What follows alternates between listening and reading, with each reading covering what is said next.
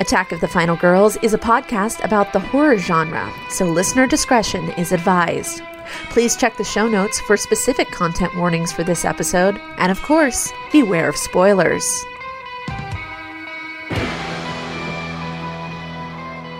Welcome to Attack of the Final Girls. I'm Teresa. And I'm Juliet. And today we're talking about episode 6 of Midnight Mass. Holy crap. Oh my gosh. So much action. So much action. For all of the action we didn't get in episode 5. It's a dump. Yeah, last episode was a lot of exposition. This one is a lot of scary action. Yes. Bloody, yes. scary, gory action. It's awesome. It just goes to show you, though, in a show that it only has, 7 episodes. It's only 7 episodes. You have to have some of those episodes that are more heavy on the exposition. Oh, yeah. To get to the great action. Yep. A lot of character building, a lot of story setting. So that way we can launch kind of right into episode 6. So we start off with a really, really, really... This is probably the 3rd or 4th time I've seen the episode. And it just hit me on this watch through how traumatized Erin has to be at this point. Oh, yeah. I mean, she's lost her baby. She's lost Riley now. Not only did she lose Riley, Riley confesses his love for her and then literally rows her out to the middle of nowhere so she can't escape and then bursts into flames. Yeah, and it's not even just like oh, hey, this person I really care about is leaving or dying or is somehow going to be absent from me, but also here's a bunch of really, really freaky, almost unbelievable stuff about what's happening to our community. And if you thought you were crazy, or if you thought this person was crazy based on what they're saying, no, now I'm going to show you. It's a whole nother level of just complete trauma. Yeah, it's he's trying to save her, but at the same time, he's hurting her so badly. Yeah. Because immediately after this, Erin goes to see Dr. Sarah, and Dr. Sarah is able to show her in a more scientific way, like, look, when I put your blood in the sun, it explodes. Yeah, Dr. Sarah is the hero we need. Yes, I love Dr. Sarah a lot. She's just able to see, to show her, see, if I put you or your mom's blood in the sunlight, it explodes. So that's bad. That's definitely not what's supposed to happen. Yeah, that's not a thing that generally happens in science. I think there should be less exploding, more just not doing anything. I'm not a phlebotomist by any means, but yeah. I generally think that exploding blood is, if you've seen The Thing.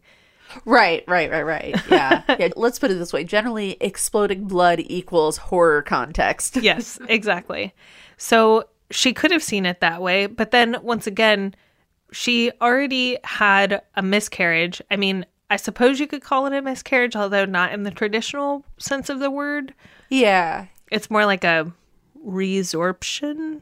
Yeah. It wasn't like a miscarriage in the sense that the pregnancy didn't evacuate itself. It just disappeared. Yeah. It was resorbed. But in any case, she couldn't believe that. And even though another doctor told her, that's not what happened, you didn't have a miscarriage, that happened in her own body. Yep. So maybe it did take something drastic for her to get on board with what really is happening. Because I would say, although I don't live on an island, I don't live in an isolated community, I would say that I probably would still notice some of the changes that are happening in the people around me. Definitely. And I think perhaps Erin has been a little absent from that because she has been dealing with her loss. Obviously, the Lisa thing, Lisa being able to walk was the first super visible sign. But in terms of the more subtle changes happening around her, she really isolated herself and kind of only saw Riley after, it was confirmed that she had lost her pregnancy. So I could see how she would be a little removed from that. She hadn't seen Mildred yet in her youthful state. Yeah, and how shocking. When she comes to see Dr. Sarah and Dr. Sarah's like, look, the blood explodes. And then Mildred walks in and she's like, holy crap, your hair's not white. You don't have any wrinkles. But all accounts, you're, probably in your 50s now, even though I think she's like in her 80s or 90s. Right. Yeah. And like, not only that, she is moving, like she's able to move around. And I would imagine that seeing her kind of in her elderly state versus now would be really shocking. But Erin's like, you know what? Keep bringing it. Keep throwing them at me. Sure. So one of the, I think, more touching moments is that after Erin returns to shore, we find out that Riley has written letters to his mom and his dad and to his brother Warren and to Father Pruitt. He didn't write a letter to Erin, obviously. He delivered the letter in person, but he's written these letters to the people that he cares about most. But he also wrote one to Father Pruitt. So Ed Flynn takes the letters to Father Pruitt and he's like, hey, I know that you've been hanging out a lot with my son because of the meetings. I am concerned that he's not well, that he's done something to himself because these letters are crazy. Like, I don't understand what's in them. Father Pruitt is like, he's trying to tell Ed, like, yes, your son is unwell, although he already knows that Riley is dead. Right. And I just wanted to know what you thought of that scene where Ed's like, I failed and I can't help him. It was a beautiful scene. I mean, Ed's journey as a character has been really interesting throughout this show. We've talked a lot about sort of him, and he says this, like, kind of not knowing what to do in regards to Riley and trying to figure out how to square that, like, he doesn't have all the answers in terms of how to interact with, how to parent his grown son, how to navigate his son's addiction and incarceration and, like, the person that he is now. Ed has been kind of at a loss, but he's been trying the whole time. And I thought, in addition to the scene being really touching, I thought it was very interesting having gone through the rest of the episode and seeing how Ed reacts to certain things, how the mom reacts to certain things, and then at the end, how the entire family responds to the situation at the church. I thought it was really interesting that Ed was kind of saying in the context of these letters, he's like, I just feel like Riley and I are speaking a different language and we can't meet in the middle and I don't know how to understand him. And yet, when push came to shove, Ed was listening to Riley's advice. Mm-hmm. You know, like he was definitely, they never say this explicitly, but based on his reaction to what was happening in the church, he was listening to Riley and he was understanding, you know, and giving Riley the grace of, oh, he was right, you know. And obviously I'm putting a lot of context there, but that was kind of my reading of that. Mm-hmm. Yeah, I want to talk about that a little bit later, the parallels between the Flynns and the mayor and his wife. Yeah. But I do want to cut back to the reaction that Mrs. Flynn has to Erin's revelation of Riley being dead. Yeah. So Erin, after, I can't remember the order of operations. I think she stops by the Flynns and then she and Dr. Sarah and Mildred meet up at the ferry because she's already been there to see the blood stuff. Okay. Yeah. You're right. Erin goes to the Flynns and she is trying to honor Riley's last wish, which is get my family off the island by any means necessary, run. So she goes there and she stops and she knocks on the door and Mrs. Flynn opens the door and she's like, I would really like for you and your husband and your son to come to the mainland with me today. And Mrs. Flynn is like, well, no, it's Easter Vigil tonight. And of course she would never miss Easter Vigil and get stranded on the mainland, basically. Like, where would they stay? What would they do? And Erin is just kind of insistent. And then Mrs. Flynn becomes very vulnerable with her and says, hey, just so you know, I'm not trying to get in Riley's business, but he's been gone for days. I don't know what's happening. I haven't seen him. You are clearly disheveled. You've been up all night. I don't know what's going on with you. And then Erin drops the bomb on her. Riley's dead. And she doesn't give any other context. She's just like, Riley's dead. He's gone. He is. I'm sorry. And Mrs. Flynn's reaction is like, I didn't think at all what you would expect. No. And yet, you know, this is a character who has always, we see at the very beginning, she almost to a fault, refuses to believe the worst or the truth of what Riley has done.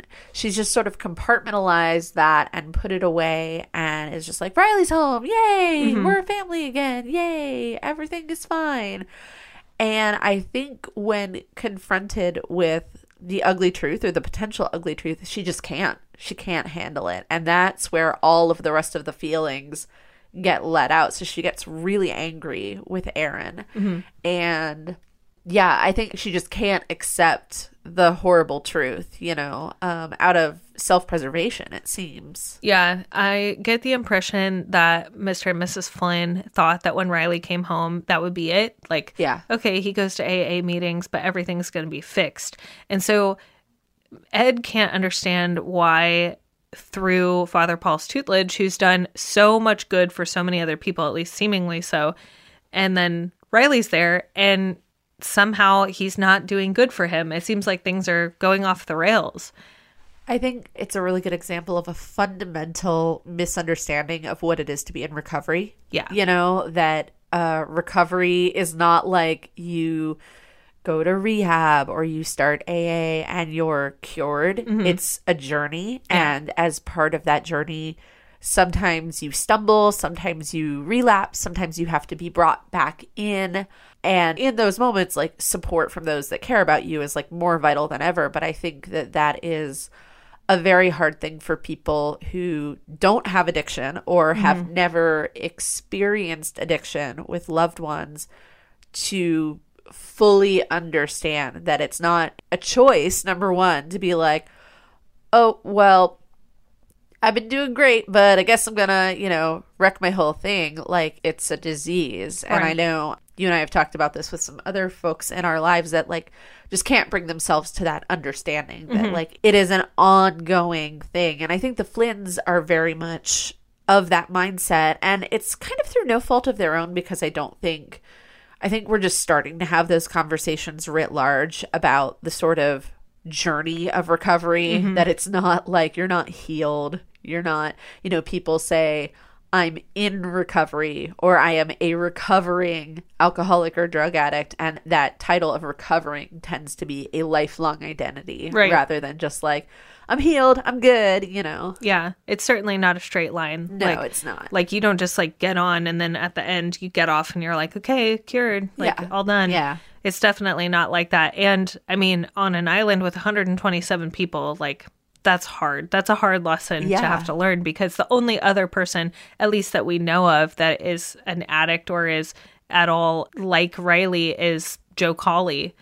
And like, he is at least until the very last days of his life, was sort of an unrepentant alcoholic. Right. Like, he did something terrible and then still couldn't bring himself to, you know, recovery. So everybody's just like, well, if you're doing good, then you're always going to be doing good. Right. But if you're doing, like, you know, if you're going the Joe Cawley route, then you're just going to be like that forever. Exactly. What did you think of Sheriff Hassan's story that he tells Dr. Sarah when she comes to him? Because she, like, Sheriff Hassan has been bombarded for for a small town sheriff. He's been like bombarded with random weird stuff the past couple of days. Joe Cawley's missing, Bull is missing, and the Dr. Sarah comes in. She's like, go investigate the church because people's blood is on fire. And he's like, okay, listen. Yeah. Let me break this down for you. So what did you think of the story that he told? I thought it was beautiful. I think it's a story we don't hear enough, you know.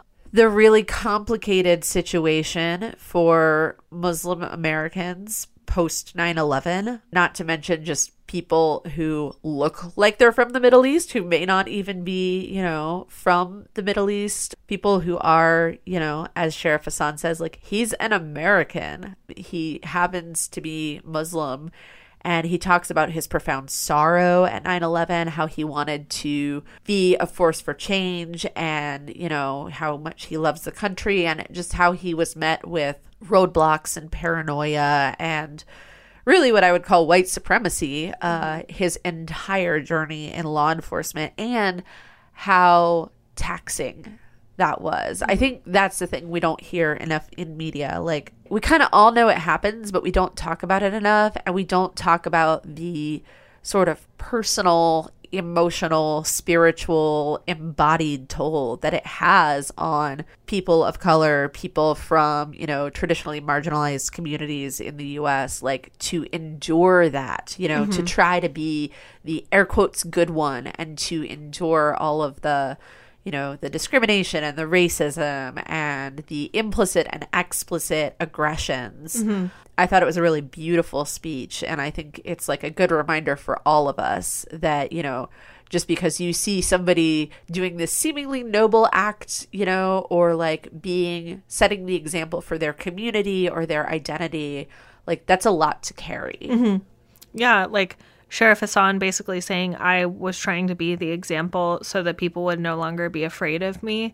That's not a responsibility that he should have had to take on. Yeah. It seemed as though he did not shy away from it. He was part of the NYPD. He moved to New York. He and his community donated blood after 9/11. He was in college at that time, so obviously like very formative years for him. But then it didn't matter like how much of an example he was still met with all of these roadblocks. And he had been doing all of this because he's a good Muslim. Like he wanted to stay true to the tenets of his faith. And then his wife, also very devout, was taken from him in a very brutal way, not treated with kindness, not treated with dignity. That was the big thing that he was talking about. And then he moves literally as far away as you can get from New York, which is an island off of the Pacific Northwest. And even then, he's like, this town is super sleepy. I'm not going to have to worry. And so I'm not going to pry. I will not overstep my bounds. I will simply be there to catch somebody when they fall. And that still isn't enough. Yeah. He was hyper vigilant before, super like trying to set an example, and that didn't work. So he goes fully into the other spectrum, like the other end of the spectrum, which is I will bring me and my son to this island out in the middle of nowhere. I will be passive. I will not speak out. And it still didn't work. And the interesting thing about that, it still didn't work, has nothing to do with what he does. It has everything to do with other people's judgments and problems and ingrained racism and, you know, Islamophobia and all of that. Because he specifically says, like, you know, here's how I shaped my entire career upon coming to this island with, you know, good intent and to be community minded and all of this, you know, and there were a handful of people, and he specifically names Bev Keane, you know, and we know throughout the course of this show, with any of her interactions with the sheriff, it's her problem. It's not his problem, but it becomes his problem. Yeah. Her problem with him becomes his problem. Yeah. And he would even take small victories, like tiny victories. He was like, I want to win over the PTA. Like that would be my, like the thing that I would be proud of is winning over the PTA and having them understand that teaching the Bible in school and like reading it or exposing the children to that during school hours is probably not appropriate. Yep.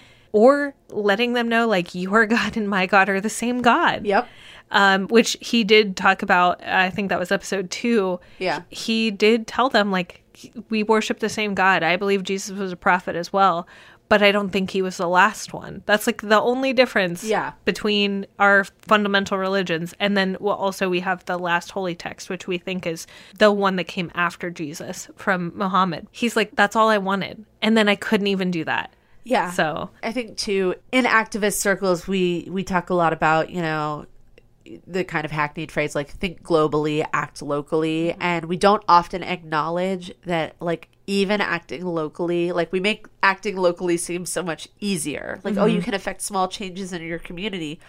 It's hard. Yeah. It's hard. You know, in the news business, we talk about how local politics is often the most contentious politics. Everyone wants to focus on like the presidential election, but you see like the most contentious, like weird, infighty stuff in local politics because within our own communities, we're so ingrained. So making the change or being the change in a local community, it sounds all nice and easy and well and good, but it's very hard. And I think we see that in the sheriff.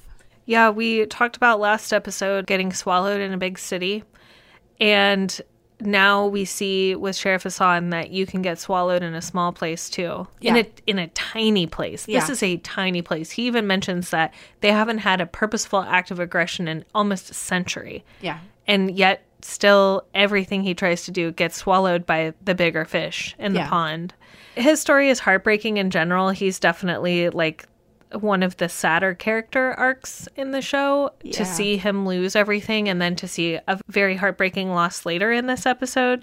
I'm just going to use that as a way to transition, pivot to Ali. We get the impression we have these kind of bad actors that are going around the island making it impossible for folks to leave. Dr. Sarah and Mildred and Aaron try to leave. They can't. There's no boats. Sturge has disabled all of the boats that would take them to the mainland. There's no ferry. They cut the power.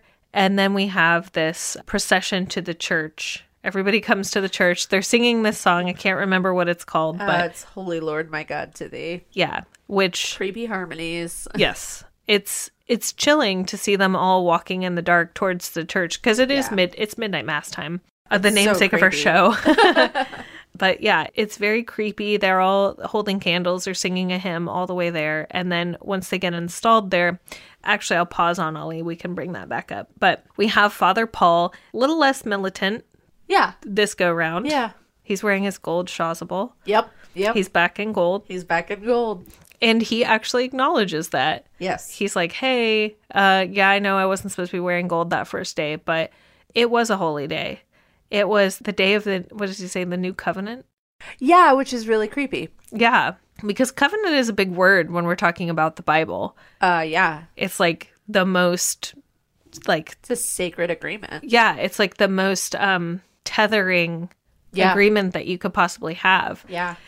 Because what we're talking about, like the covenant that God had with Jesus and that God has with the people, that is the covenant. Literally, the Ark of the Covenant, you know, it's a big deal. And he says, this is the new covenant. And you're like, oh, shit. Yeah. I was like, that does not bode well for anyone. No. And it's a packed church. Yep. Candles everywhere. It's very like pretty looking. Yeah. You know, but we have Father Paul saying he gives a confession to the constituents of his church. And he says, it's been too long since my confession. And I'll confess to you, I've lied.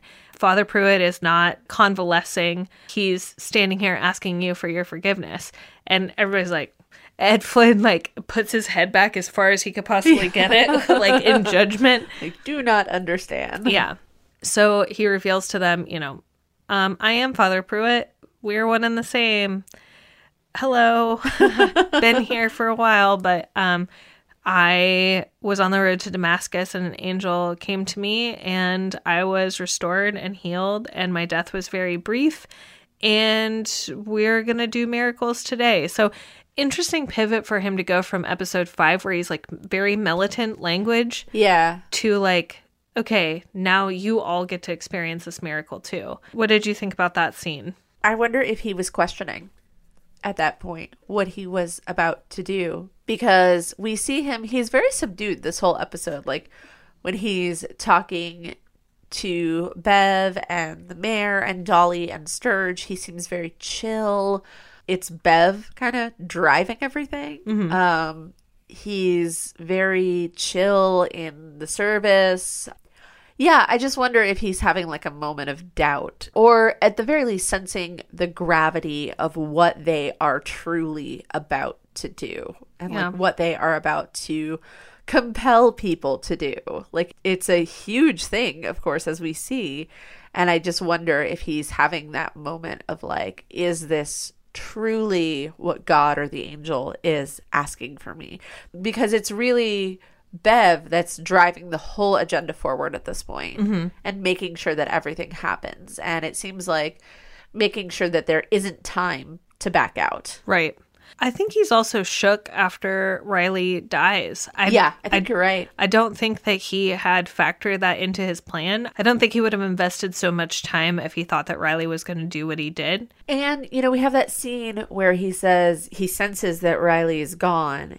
And he's kind of absorbing it and thinking about it. And it is Bev that's just like, well, he wasn't worthy of the gift. And you're going to have doubters and blah, blah, blah, blah, blah. And this is what God wants. And she just starts throwing scripture at him, and he's not really responding. He's just kind of absorbing. So I think you're right that has a lot to do with it. That scene particularly, I don't know if you felt like this, but I feel like when Bev and Father Paul were talking and she's kind of throwing scripture at him, I always think this, but I was like, man, Bev is so tiresome, but I feel like you could feel that through Father Paul too. Oh, yeah. That he's like, I am so sick of you spouting all these platitudes. Like, just let me think on my own. I think Riley's letter to him too also kind of like triggered something. Yeah, like thinking that, okay, well, I have this plan. I'm going to invest this time in my disciple, my first disciple, Riley, who, if Riley is his first disciple after he's figured out through Joe Colley, like how to do this, if Riley is his first disciple, he is the most fallen of all the folks on the island. So he would have the farthest to go. And if Father Paul can make him into this miracle, then he could do it to anybody. And I think it's obvious that he was going to tout them, like Riley around, like, look at who I've saved, the least worthy of the miracle. Now I showed you who are more worthy of this. Wouldn't you take it? And to have Riley stand with him in this and say, I was suffering from addiction. I was incarcerated and I've found my redemption and I've been given this gift. Don't you want this too? And he doesn't have that. He's got Bev. Yeah. You know. Yeah. Good old Bev. We get to this point where Father Paul asks Sturge up onto the stage, or not up onto the stage, but like to kneel before the altar. The altar. And we see Bev bring out more poison, which I love that harkened back to what happened to Joe Colley's dog. Yeah. Because I'm thinking the whole time, like, would any of this have happened if Joe Colley's dog had not been poisoned? Oh, that's interesting. Or if Bev's, MO was not always poison. But in any case, she brings it out. Sturge drinks the poison, and then he dies. He convulses. He's like vomiting.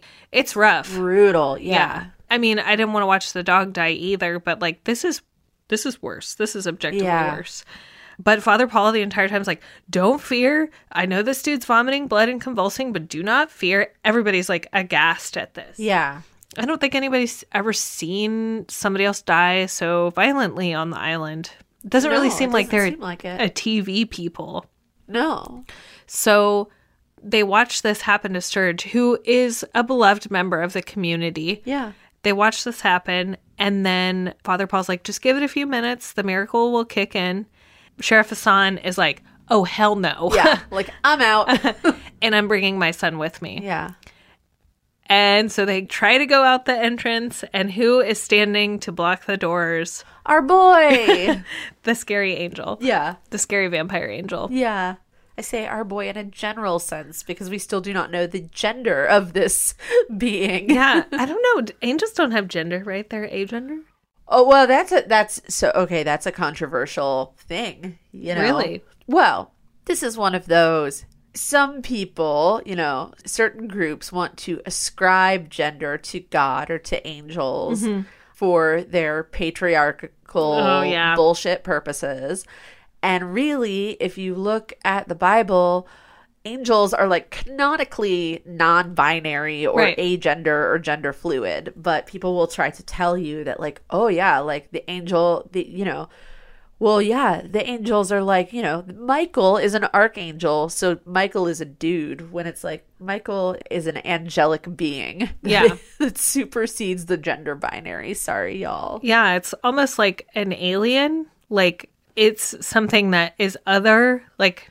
Yes. Yeah. Not other than a bad way, but like not of us. Yeah. And the other thing about angels, like biblical angels is, and again, some of this comes from like a lot of the misconceptions we have about like Bible stories come from like Middle Age and Renaissance era artwork, you know, white Jesus with blonde hair, etc. But all of these paintings of angels, and there have been a lot of memes about this recently that just crack me up every time I see them. There are all these like depictions of angels, and they make them look, kind of like white Jesus, like these beautiful men that look kind of like Lestat with like long flowing hair. When really the biblical description of a lot of angels is like freaky, like eyeball winged spheres, like Yeah. with 1,000 eyes and things like that. Like something you'd see if you were on mushrooms. Yeah, a little bit. Or like tripping on like mescaline or something. Yeah, yeah. There have been some great memes recently plunking in to like classic paintings, these like freaky, like accurate, like biblically accurate drawings of angels. And they kill me every time. They're great. So we're not talking Ewan McGregor Jesus. We're talking No. like Obi-Wan Jesus. Kenobi Jesus. Yes. Obi-Wan Jesus Christ. But yeah, and I thought it was interesting. So we see Father Paul acknowledge his own gold chasuble, and then the angel is wearing a white one, which I think is very poignant because I read, and maybe you can add a little bit to this, but I read that white chasubles are often worn during funerals. Yes. So I thought that was like kind of, I don't know if it's on purpose because like how many chasubles does Father Paul own? Right. And how many does he want to cut up to allow for this angel's wing? Yeah, it had wing holes. But yeah, like I thought it was interesting that on this night, the night of the midnight mass, the night of the Easter Vigil, Father Paul chose his own gold and then chose the angel to have white. And the angel doesn't actually do anything at first. He Yeah. just kind of lets this stuff go down. Yeah, the angel's just like, look, I'm here to show my support to the organization. My big old long fingers. Yeah. Hanging Yeah. out, standing here like a giant 7-foot bodyguard. And Sheriff Hassan tries to shoot them. And Father Paul's like, no, don't do anything rash. And then he does it anyway. So he like fires the gun into the rafters. And then the parishioners, tackle him and get the gun away from him. So then he has to watch as Ollie, because Sturge wakes up. Yeah. And he's apparently okay. He has survived this poisoning. Yep. And Ollie chooses to follow in Sturge's footsteps. And he says, looking his dad straight in the face, I choose God. And I was like, this is heartbreaking. It really was. It's hard to watch Sheriff Hassan lose somebody else Yeah. to something that is not in his control. Yep. I don't think he pushed Ollie into Christianity necessarily, although like so many people who are, raised in a certain religion, he's not really given a choice to Right. explore other things. But it's more because his dad is very protective of him and wants him to learn traditions that his mother would have wanted as well. Yeah. And kind of like he's holding on to him in a death grip, like, please, I don't want to lose the last thing that I have. Because it really seems like if he didn't have Ollie, he'd probably just be off the rails at this point. Yeah, definitely. And he kind of acknowledges that when he's talking to Dr. Sarah earlier in the episode. He talks about not wanting Ali to experience the same things that he has as a Muslim man in America. And also he completely acknowledges that he also kind of made this choice to come to the island for himself, and that Ollie is very bored and is feeling very isolated. So I think he recognizes the complex nature of the sort of situation that he's put his son in, but it's no less heartbreaking. Like his knowledge of it and acknowledgement of it makes it almost more heartbreaking because he knows it's a problem, that he's brought his son to this place where there aren't a lot of young people to begin with, and his son is othered among those young people because he doesn't participate in the church.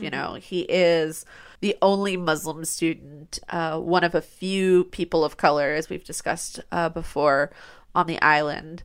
And that's hard, and his decision has created this situation for his son.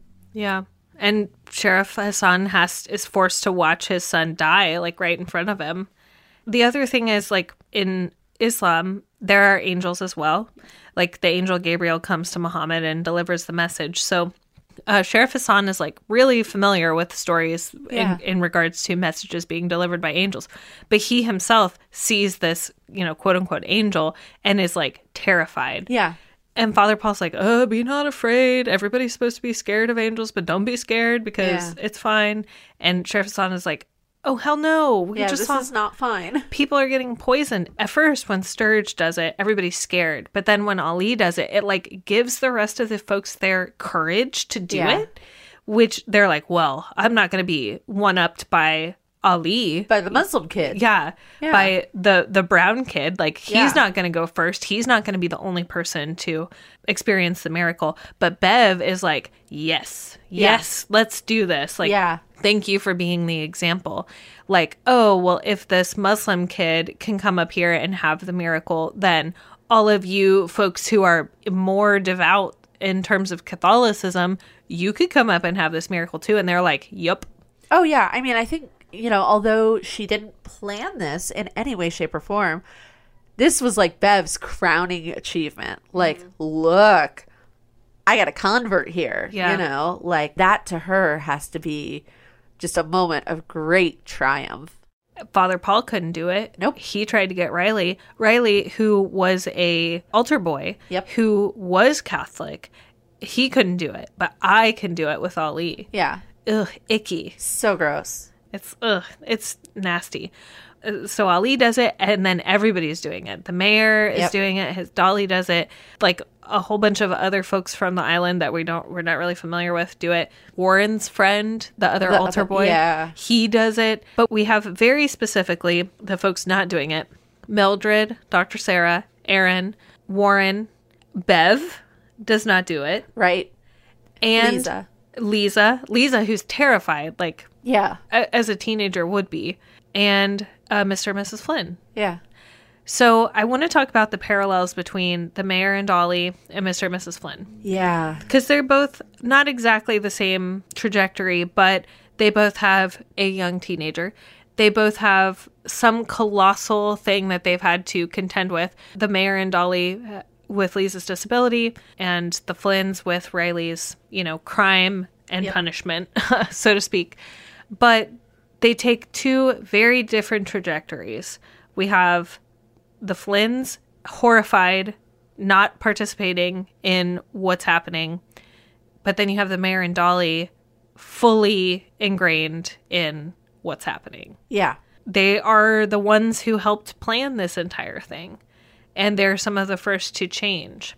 So what did you think about this, like, parallel lives with two very different choices? Well, I thought it was interesting that Dolly very specifically seemed less on board than her husband the entire time.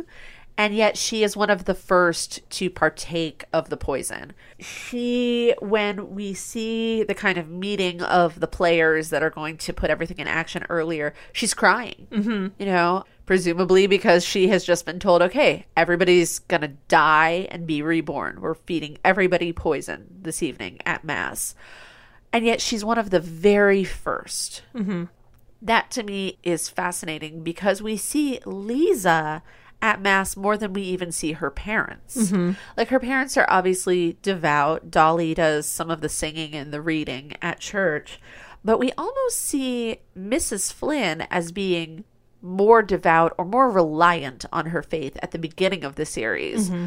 And yet the Flynns are very much able to just opt out of the whole thing. Right. And Dolly and the mayor are just so ingrained in this in a very curious way. It's interesting to me to see a very real world portrayal of the mayor, specifically a real world portrayal of the mayor descending into doing something very evil while thinking he's still doing something really good. Yeah. You don't see that often most of the time, and it's just normally by way of, like, time constraints, but, like, you typically don't see a character descend into doing bad things and thinking that they're doing good things. You normally see, like, a switch get flipped in them. Yeah, like they make a pivotal decision and it's a very dramatic moment or whatever. And for him, it's not dramatic at all. It's just like just little bits at a time. And then by the end of this episode, he's pulling the fuses out of the power and telling Sturge, like, oh, just wait on the cell towers. Just do that later to isolate the entire island. So I appreciate the kind of subtle, gentle descent into doing something really evil for the mayor. I think it's an important portrayal. Like, often in the real world, there's no time when you're like, okay, I've made this decision and there's no going back. Yeah. It's just tiny decisions that over time accumulate into you doing something really bad. Yeah, absolutely. Okay, so last thing I want to talk about, because we still have to watch the last episode. We do, yeah. The last thing I want to talk about is Bev hiding from this miracle. Oh, it's fascinating. So Yeah. everybody, we're getting to this point where it's just like a free-for-all. Everybody is consuming the poison. People are dying left and right. And during this point, Mildred shoots Father Paul in the head. Yeah. Bravo to Mildred. Yeah, there's this sort of chaotic scene. People are like running and all this stuff happening. Mildred shoots Father Paul in the head, and he is kind of incapacitated for a while because while he is immortal, it takes him a little bit of time to like regenerate. Yeah. He is sort of laid out. He can't speak. And when this happens, the angel carries Mildred out of the church. And then Bev is like, okay, lock the doors. Everybody's in here. We're doing this thing. But when they start waking up, the people who have drank the poison, when they start waking up, they're hungry. Yeah. They want blood. And now basically Bev has just condemned everybody who's still in the church who has not already drank the poison into being food for these first few people that are waking up. But she has not consumed the poison. She does not stay, though. She also runs. There's like some struggle, and a few of our key characters are able to escape too. But Bev also has hidden from what's happening from the carnage. So what did you think about Bev chickening out and being in the back of the church with the rest of them? I don't know what that's about. I don't know if it was fear or if it was the type of thing where she wanted to be the last one to arise in glory. Like, let everybody else participate in a bloody frenzy and confusion and fear and death and rebirth and all of this. And then at the very end of it all, let Bev be the one in her white gown to arise as the sort of leader or co-leader of this thing. I go back and forth as to whether it was fear or whether it was more about Bev finally getting her due. Mm-hmm. Because, you know, we've seen throughout the latter half of this series her jealousy that everybody else is getting this opportunity and she's kind of not. Yeah. It was really satisfying to see Aaron shoot her. Oh, yeah. Which I don't often say, but Bev is one of the few characters where really it was coming to her. But also, Bev has been consistently snubbed, like over and over and over again. And an interesting word that I want to take out of my pocket and use, because I hardly ever get to use this word, is beatific. Ooh, okay. So when the angel walks out, Bev looks scared. Uh-huh. But then when Sturge is resurrected, her face is literally beatific. Like, she is filled with religious fervor at that point, like joy in what she's seeing. But she shies away from... Like, when she sees everybody waking up, she knows what's going to happen. She knows that they need blood. She's seen what happened to Riley. She saw what happened to Father Paul. But yet, she's still afraid, and she runs away. And I also wanted to mention, she was not bestowed the miracle by the angel. She was not bestowed the miracle by Father Paul. She was not the first either. Sturge was the first. And not only that, she wasn't even used to give blood. Right. When Riley was hungry, she was not used for blood for Father Paul. She was never used for blood. So it's like... She's been jealous this entire time. Everything's been bad. And now she doesn't even get, like, to be bestowed this miracle with everybody else. I wonder if it's a sort of screwed up understanding of, there's a very famous line from the Bible, and the first shall be the last and the last shall be the first. Yeah. And she didn't even get that. Yeah. Yeah. Because she's trying to tell Aaron, like, oh, don't shoot me. It's not even going to matter. I'm only going to be 5 minutes behind. And Aaron's like, nah. Yeah, it's still going to do it. And then she's like, now we've got 5 minutes. So, and then we end the episode with Bev waking up and she's in the church and there's a bunch of dead bodies. They've been drained of their blood because all of the hungry vampires that have been locked inside the church. And basically she's like, drain them all, let God sort them out. Yeah, yeah. Which is like terrifying. And she tells them to take Sheriff Hassan out back because, well, that was prior, but she tells them to take him out back because they're going to need food. And it's like, yeah. And then she says, throw open the doors. How else does the miracle spread? Yeah. Ugh. Yeah. Chilling. But the flip side of that is, okay, throw open the doors. How else does the miracle spread? They're still on an island where there are no boats, no power. How are they intending to spread this miracle? Yeah. And now how many people do they have that aren't unalived? Yeah. You know, it like seems like a flawed plan. Yeah, in my like opinion. they have like 6 or 7 people who aren't, like, you have Dr. Sarah, Aaron, Warren, Sheriff Hassan. Yeah. That's Lisa. That doesn't seem like enough food for... Yeah. Even if you lowball it, 40 people, 50 people, that's not enough food. No, definitely not. All right. Now we got to roll into episode 7. Woohoo! Thanks for listening to Attack of the Final Girls. Find us online at attackofthefinalgirls.com. We're Attack of the Final Girls on Instagram and TikTok, and Final Girls Pod on Twitter. Our theme music is by House Ghost and is available on Rad Girlfriend Records. Be sure to subscribe on your favorite podcasting app so you don't miss an episode, and rate and review on Apple Podcasts so more people can find the show. I'm Juliette. And I'm Teresa. Until next time, stay scary.